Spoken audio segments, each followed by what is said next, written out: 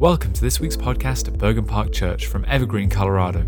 We hope you enjoy this message, and if you'd like to hear any more or learn more about the church, please visit bergenparkchurch.org. Welcome to Bergen Park Church. It's so good to see you, and it's so good to see you seeing others. That's a big deal. That's a part of what we are as a community. We're not just a gathering on Sunday morning. We're supposed to be relationships, brothers and sisters, family in Christ, and so it's good to see you. Hey, today, as you know, we mark a recognition of September 11th, 21 years ago.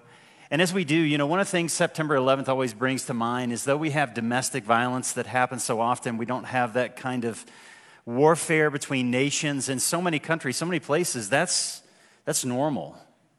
We think of the Ukraine right now. As we think of the pain and the suffering that came to us, there are nations across the globe. There's people across the globe where safety and comfort and those basic securities are at risk. So as we recognize our first responders and as we pray for our nation, we should also pray and recognize how God, on the one hand, has kept us safe, but two, there's many people across the globe.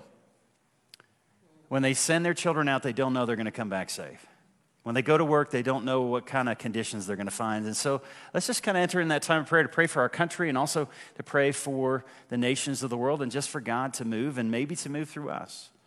So let's pray. Father, I thank you that in times of trouble, Father, you are there in the valley of the shadow of death. You don't keep us from it. You don't take it away from us. You allow us to go through the trials. And in the midst of those trials, you want us to be dependent on you, to cry out, to reach out and say, Father, we need you. And so, Father, we just admit that. We need you. Father, we need you. We need you in our church. We need you in our families. We need you in our lives. We need you as day by day we go out to represent you, to follow you, to love you. And Father, we need you. We need you across the globe. In the lives of men and women, the lives of those that go out and defend us, and the lives of those that are in our own communities, our firefighters. We think of our teachers. We think of our police officers. Father, help us to care for them well as they care for us. And Father, we thank you for your grace and your mercy over our lives, your comfort and your goodness. Help us to draw near to you. We love you, Father, in Jesus' name. Amen. Amen. Hey, yesterday was cold. But were you up from 6 a.m. to 5 p.m. outside all day? I don't think you were. I want to show you this picture of what happened yesterday because I think it's worth celebrating. We entered our first chili cook-off, and Moses joined us. If you didn't make it out to the chili cook-off, you're forgiven. It was cold, but it was a blast. And we can announce, drum roll. Nope. Drum roll. Bergen Park Church won. Andrew Chodor won second place in the Judges Awards. So there we are. Way to go. That was a fun event. And so next year, if you missed out on making your chili, we're going to be doing a chili cook-off next summer. And then if it wins here, it goes on to Evergreen. So it was a fun event. Anyways, just worth celebrating. Hey, if you want to grab a Bible, we're in Nehemiah chapter 2. We're going through the book of Nehemiah, kind of discovering what it means for us to move away from selfish ambition into the vision of holy ambition. Selfish ambition kind of extends. It just kind of extends to my life, to what I'm into. Holy ambition takes me to the place where I need to love God, depend upon God, and love others. And that's what we see in the story of Nehemiah. That Nehemiah has a burden from God because he loves God. And when you love God, God will call you at times to go out to care for others. And Nehemiah is in this place 800 miles away from trouble, 800 miles away from difficulty. And because he loves God, God puts this burden on his heart. And instead of reacting, instead of blaming, instead of shifting blame, Nehemiah sits in the pain of the brokenness of sin in the world. And he says, God, what do you want me to do? What do you want me to do? And he sits there for 4 months. When's the last time you sat in a burden for the world or a burden for others for 4 months and just simply said, God, what do you want me to do? And he lamented and he prayed and he fasted. And then after 4 months, what we're going to see in chapter 2 is Nehemiah has moved to action. But in moving to action, every time God calls you to something and then he moves you to action, he's going to take you outside of your comfort zones And you're going to start living a life you can't live on your own power and strength. It's going to force you into a place of dependency upon him. Because see, when God calls you out, he's calling you to himself. And in calling him to himself, he wants to send you out in his power and strength to live a life you can't accomplish on your own power, your own wisdom, your own might. And that's where we see Nehemiah. And the question for us is, where are we in that? Are we doing life on our own strength? Are we living the Christian life on our own power? Are we learning to be dependent upon God and really to take a risk of faith to step out in the world to accomplish something that on our own we could not do? And so let's jump into it. If you're ready, Nehemiah chapter 2, we're going to pick it up in verse 1. If you got one of those pew Bibles in front of you, it's around page 400 if you need that. Because it's hard for me to find too. I'm like, where is that book? Anyways, chapter 2, verse 1. In the month of Nisan, the 12th year of King Xerxes, when wine was before him, I took up the wine and I gave it to the king. Now I had not been sad in his presence. And the king said to me, "Why is your face sad, seeing you're not sick? This is nothing but sadness of heart." And then I was very much afraid. And I said to the king, "Let the king be praised forever. Why should my face not be sad? When the city, the place of my father's graves, lies in ruin, its gates have been destroyed by fire." And then the king said to me, "What are you requesting?" And so I prayed. I prayed to the God of heaven, and I said to the king, "If it pleases the king, and if your servant has found favor in your sight, that you send me to Judah, to the city of my father's graves, that I may rebuild it." And the king said to me, and the queen sitting beside him, "How long will you be gone, and when will you return?" And so it pleased the king to send me. And when I had given him a time, and I said to the king, "If it pleases the king, let letters be given to me to the governors of the provinces beyond the river, that they may let me pass through there until I come to Judah. And a letter to Asaph, the keeper of the king's forest, that he may give me timber to make beams for the walls of the city and for the house that I shall occupy." And the king granted me what I asked, for the good hand of my God was upon me. And then I came to the governors of the provinces beyond the river and gave them the king's letters. Now the king had sent with me officers of the army and horsemen. But when Sanballat the Horite and Tobiah the Ammonite heard this, it displeased them greatly that someone had come to seek the welfare of the people of Israel. This is the word of the Lord. All thanks be to God. I think there's two things that are true about every single one of us in here. The first thing that is true is that God has created us to live for something greater than ourselves. God has created us to live for something greater than ourselves.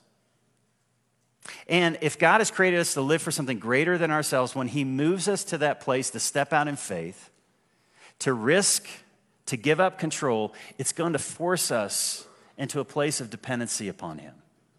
To live out God's purpose for our lives, it requires that we live in a place of dependency upon him. And in that place of dependency, we're all going to face fear. There's not one person in the Bible that when God called them, they said, "Oh, this is going to be fun." Right, Mary? Remember that? This is going to be wonderful. I mean, she praised God and rejoiced, but what happened? She was afraid. Abraham, "Hey, I want you to leave your hometown, all your buddies.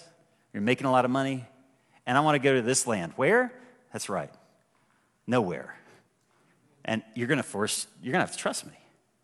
Every time God calls us, he's going to take us to a place where we have to let go and we have to start trusting, which means we have to begin facing our fears.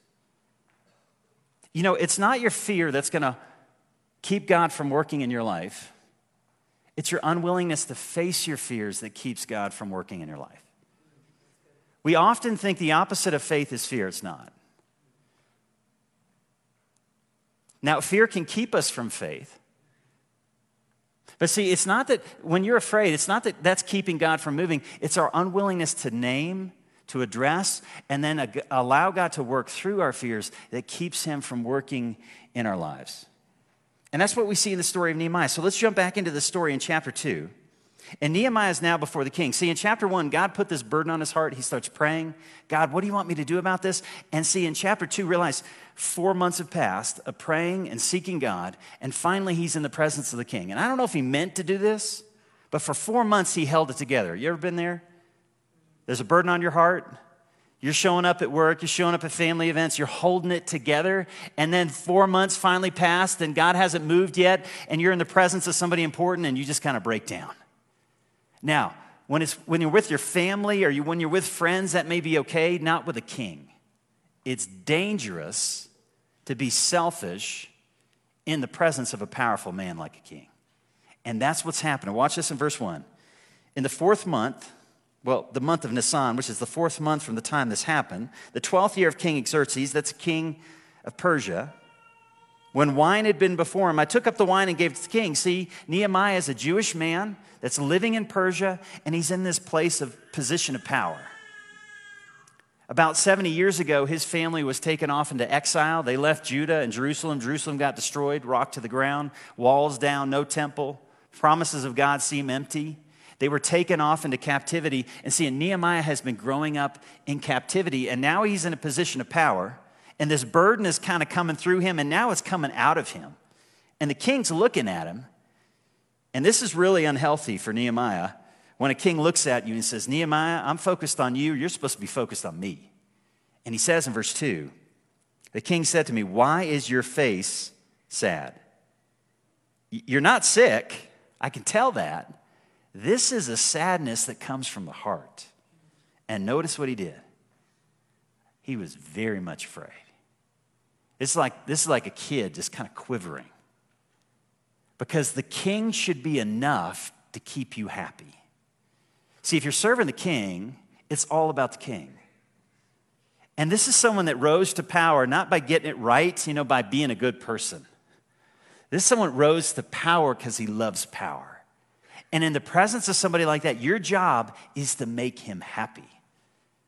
Now, the thing that Nehemiah has been praying about, if you go back to chapter 1, the thing he was most afraid of in chapter 1 was this man, the king. Because he knows the only way he can move out in faith in this vision that God's given, he has to go through the king. You can't go around the king. You're going to have to go through the king. You're going to have to address the one thing you were the most afraid to address. That's where Nehemiah is. The king's looking at him, right?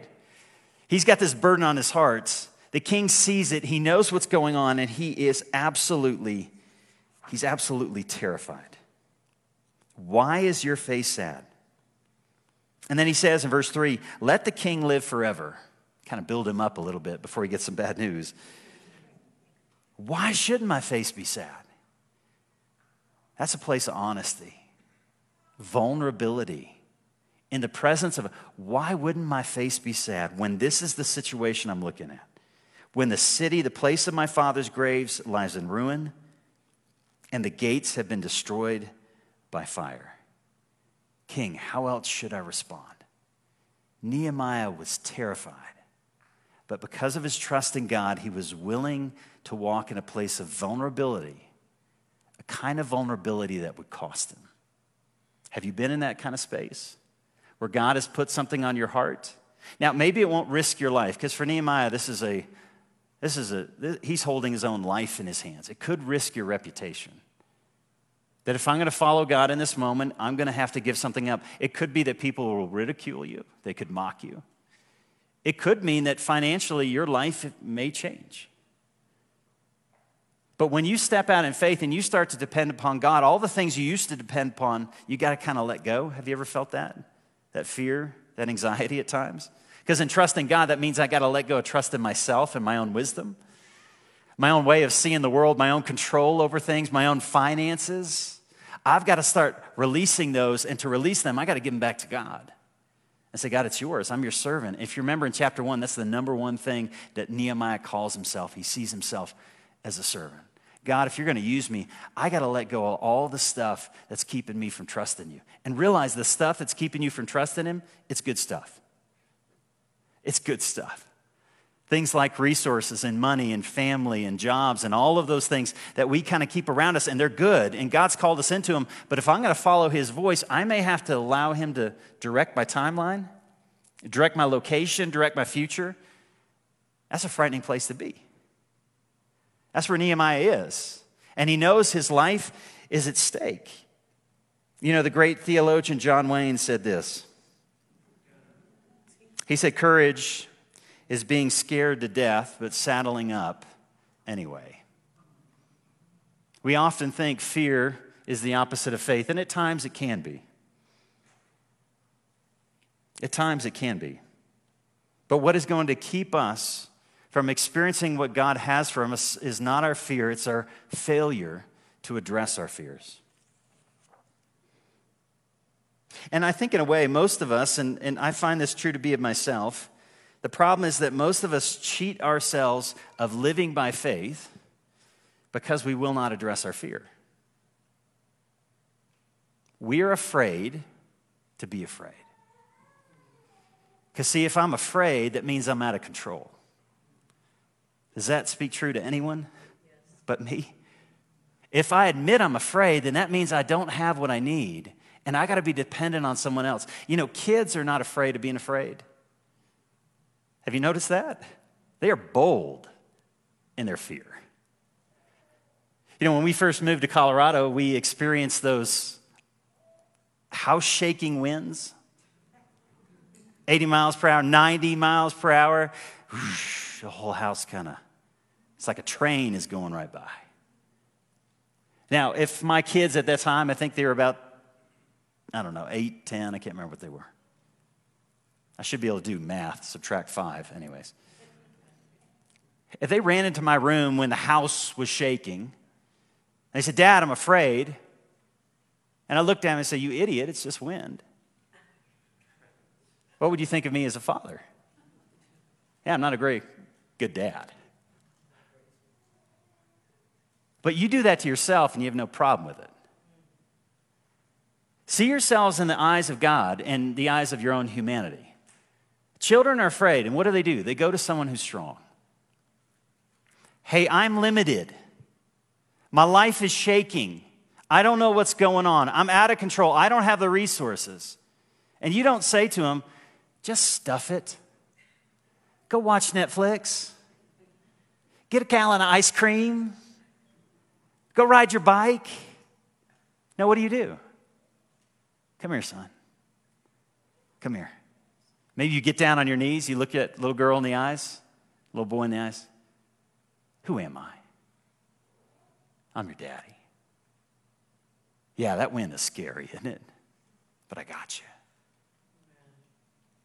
The reason we don't live by faith is because we don't press into our fear. Because, see, that's how the human heart works. Fear should draw you to the Father. But because we suppress our fear, because we deny our fear, because we medicate our fear, it doesn't draw us into the Father's presence. Because, see, you're going to see a pattern in Nehemiah. Nehemiah is going to go before the king, and when his fear comes in, he goes before the King of Kings. He goes before King Xerxes, because he says, listen, this is what I need. But when he's in the presence of the King Xerxes, when that fear hits him, he runs to his father. And you see that pattern in Nehemiah's story. Watch this in verse 3. Again, he says to the king, may the king live forever. Now, why should not my face be sad? And he's just being honest here. Hey, this is what I'm seeing. This is what's going on. The house is shaking. The wind is going. The place of my father's graves, it lies in ruin. Gates are destroyed. And then the king said to me, what are you requesting? And then notice. So I prayed to the God of heaven. His fear hits him and realized this was a breath prayer. He prays in chapter 1 and it's a long prayer. But see, this is a strong prayer. In the presence of his fear, in that moment where he said, am I going to step out by faith? Father, I need you. Often what I pray in those moments, Lord have mercy, Christ have mercy. You see something bad on the news, Lord have mercy, Christ have mercy. remind myself of my dependency. In this moment, he's drawn into the presence of the king, and I'm sure he's saying to God, God, I am terrified. I am afraid I could lose my life. I'm about to ask some bold things of this man, and he could look at me and say, Nehemiah, it was fun having you alive. I think you're done. And so he turns to his father in fear. He admits his fear, which admits his dependency and admits his need. See, I think in the American church today, our problem isn't discipline. I'll be honest, a lot of you, you're really disciplined. To be successful, in a sense, you got to be disciplined. We're not desperate. We have a desperation problem within the American church, not a discipline problem. We just don't recognize our need because when fear comes up, when inadequacies come up, we just kind of suppress them. Hey, I got money for that. I got wisdom for that. And we don't allow it, as the human heart is designed, to draw us to a place where we're dependent upon God and say, God, you got to take this. Now, Nehemiah is forced there because God has put this burden on his heart and he's being obedient. But where is that true in your own life? Where is God taking you to the end of yourself so that you can find that he is sufficient for your needs? And then are you bringing other people into it? Often we don't want to do that, right? I'll take it to God. Because I know God loves me. He's got to. That's his job. He's got to be graceful. But I don't want to admit that to someone else. Well, when you don't admit it to someone else, you're still going to walk in that place of fear. Because you're still going to wonder, will other people care for me? Other people love me? If I hold it myself, you're not bringing it to the resources that God's given you because, see, he's given you each other. And one of the ways that God shows up is by the people sitting around you. And you know what they'll say? And this will be freedom for you right now. When someone looks at you, you share that deepest fear, and you know what they say to you? Me too. Me too. That's intimacy. I understand what you're going through. Hey, let's take it to God together. I don't know how it's going to work out. I don't know where it's going to go, but I'm going to walk with you. Let's take it to God together. Nehemiah is taken to a place of weakness so he can find his strength. And look what he asks of the king. I don't know if I could be this bold. I mean, he really begins to ask. Watch this in verse 5. He said, I said to the king, if it pleases the king, I sure hope so. If your servant's found favor, look, he's buttering him up. I mean, he's wise as a serpent, harmless as a dove here. He knows who's got the power. That you send me to Judah. So I'm going to leave to the city of my father's graves that I may rebuild it. And here's what I need. And I don't know why the queen's mentioned, but it's kind of interesting. And he said to the king with the queen sitting beside him, I don't know if that makes it more terrifying. Which one was scarier? How long? He says, how long will you be gone? When will you return? Nehemiah, what are you asking for? So it pleased the king to send me.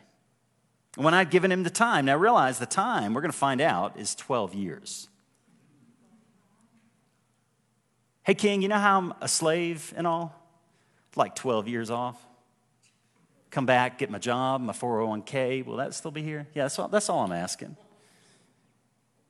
And then watch, it goes on, verse 7. And if it pleases the king, let letters be given me to the governors of the provinces beyond the river that I could pass through. I don't want to be killed on the way, so do you mind giving me some letters? And actually, he starts sending members of his own army with him that they may let me pass through. And I said to the king, if it pleases the king, let letters be given me to the governors of the provinces beyond the river so I can get there safely. Verse 8, and a letter to Asaph, the keeper of the king's forest. Notice that he may give me timber. Not to buy. King, I don't want to buy timber. I'm going to rebuild another city, another nation. You're going to give me the money. How's that sound? Safe passage. I just want all the timber. I want 12 years. For the temple, for the walls of the city, for the house I got to occupy as I'm not working for you for 12 years. And this is crazy. And the king granted me my request, what I asked. Why? For the good hand of God was upon me. Did he know what the outcome was going to be? Does anyone who walks by faith know what the outcome is going to be? Now, this is a good story. This is one of those, stage 4 cancer type stories, right? Wow. But see, if we don't risk by faith, we're not going to have the courage of faith. You know where courage comes from? It comes from stories that were just told today. It comes from stepping out in faith and stepping out in fear and saying, you know what, God showed up. Do you remember that? Do you remember how God showed up? Do you remember how he moved? And you kind of take that with you, right? It's like a stone. Sometimes we forget those stones. We forget those memories. And so when those challenges come up again, we don't have them to rely upon. But that's how faith gets built. The certainty of faith gets built that we see God time and time and time again start showing up. But you know what? He's not going to show up when you go to him and say, listen, I got all the money I need. I got all the wisdom I need. Can you just kind of manipulate things a little bit? I don't want to trust you. I don't want to walk out. I don't want to risk what I have. And God's going to say, well, that's not depending on me. That's telling me. God's not looking you to tell him what to do. He's looking for you to worship him, to rely on him.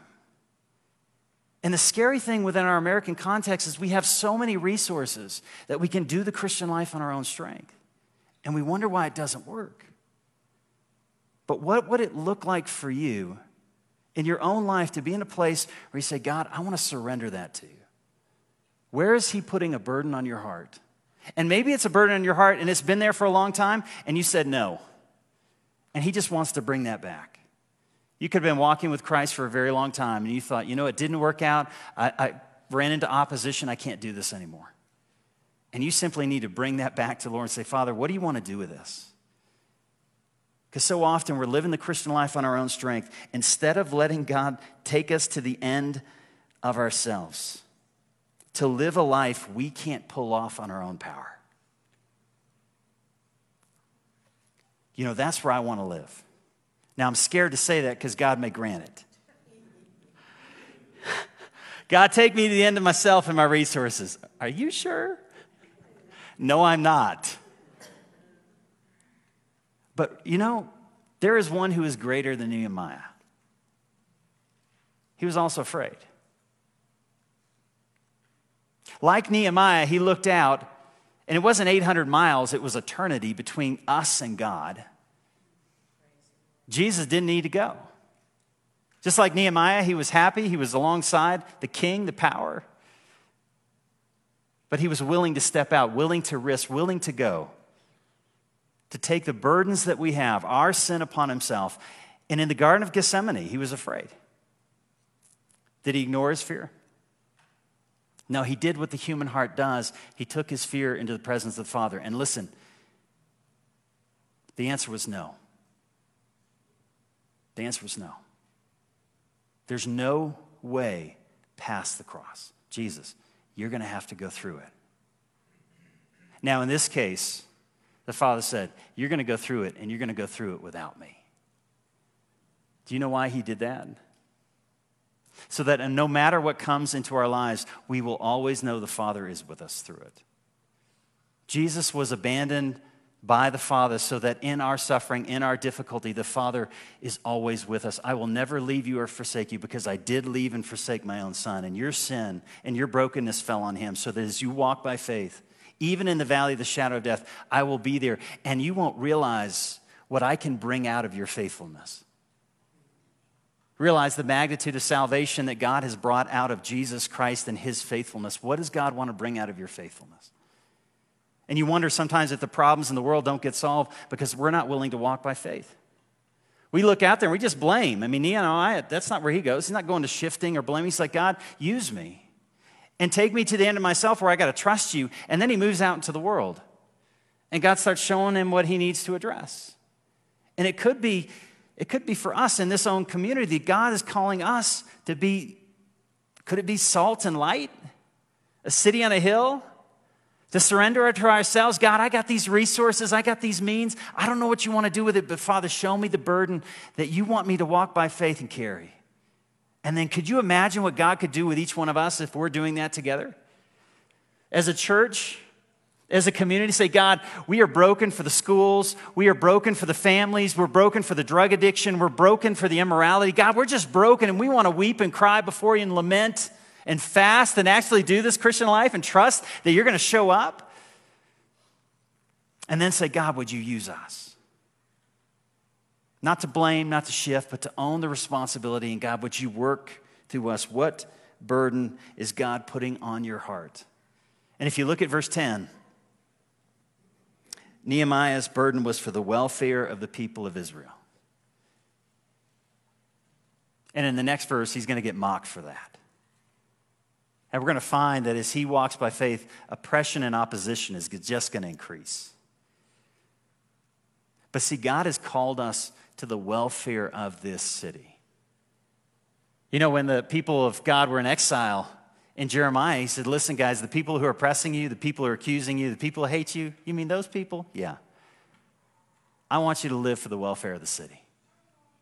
What? The welfare of the people who hate me? Yeah. Because see, that represents the gospel. While we were enemies with God, God loved us. And it wasn't that I got it right and he came to me because he saw that I could figure it out. No, I was blind. And you go out to a world that's blind. Are we willing to rely upon God to the degree, say, God, help me to overcome this. I got hatred in my heart. I got anger in my heart. I got bitterness in my heart. Lord, you got to do something in me so that I can go out and be a part of something that reveals who you are. And it could be as we go out into the world, we all face that. And you know what you do? You turn back to your resources. That's why you're angry, bitter, judgmental, blaming. Listen, it's okay to feel that way. God's not afraid of that, but you're not taking it to him. You're taking it to the world, right? I am. That's why I'm off social media. I needed to. Instead of taking it to God and saying, God, how do you want to use me? What burden is God putting on your heart? And then will you realize you're not the hero? And would that give you, because some of you are thinking right now, yeah, what burden do I have? Just follow him. Just trust him. Listen to his voice. And begin just by faith. Father, I'm putting my marriage before you, put my business before you, put my life before you, and just start trusting him and surrender it to him. And he'll start directing your path. He'll show you what's next. Hey, as we conclude this morning, we're going to celebrate communion. If you didn't have an opportunity to grab the elements when you came in, I want to give you that opportunity. Because if we celebrate communion, we come to the very heart of what God's done for us, that he has sent his son into the world. He's taken our brokenness, he's taken our shame, he's taken our limitations, and he's carried those on the cross for us. So that no matter where we are today, maybe we failed, maybe we feel like, God, you can't use me anymore, you don't know my past, you don't know my story. That's not from him. Because see, what God does is he loves to draw near to the humble, those that admit that they need him. And so this morning, as we celebrate communion and hold those elements in our hands, let's just invite God to remind us of those places where we're trying to rely on our own strength. Maybe, Father, would you forgive me of not recognizing the depths of my needs for you?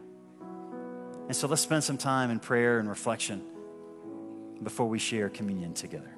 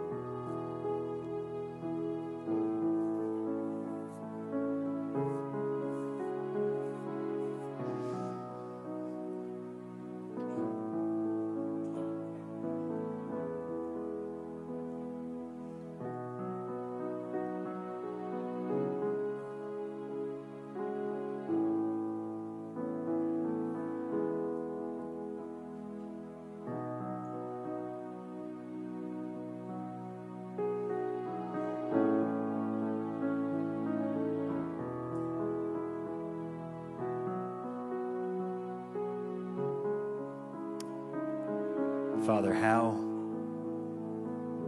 great is the love that you have lavished on us.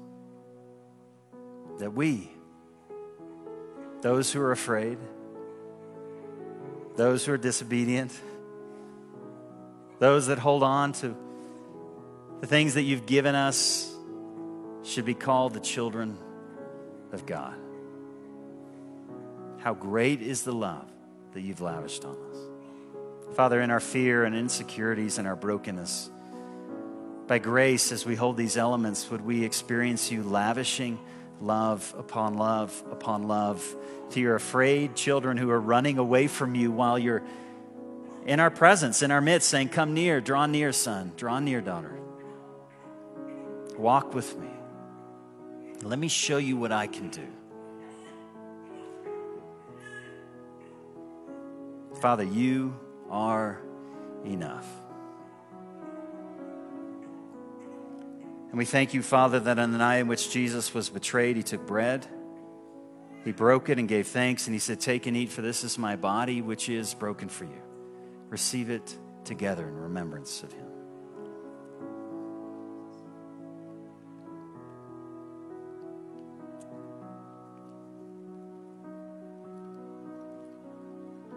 And in the same way, after supper, he took a cup. He said, this cup, it represents the new covenant, the relationship with the Father that is established in my blood. Let us receive it together.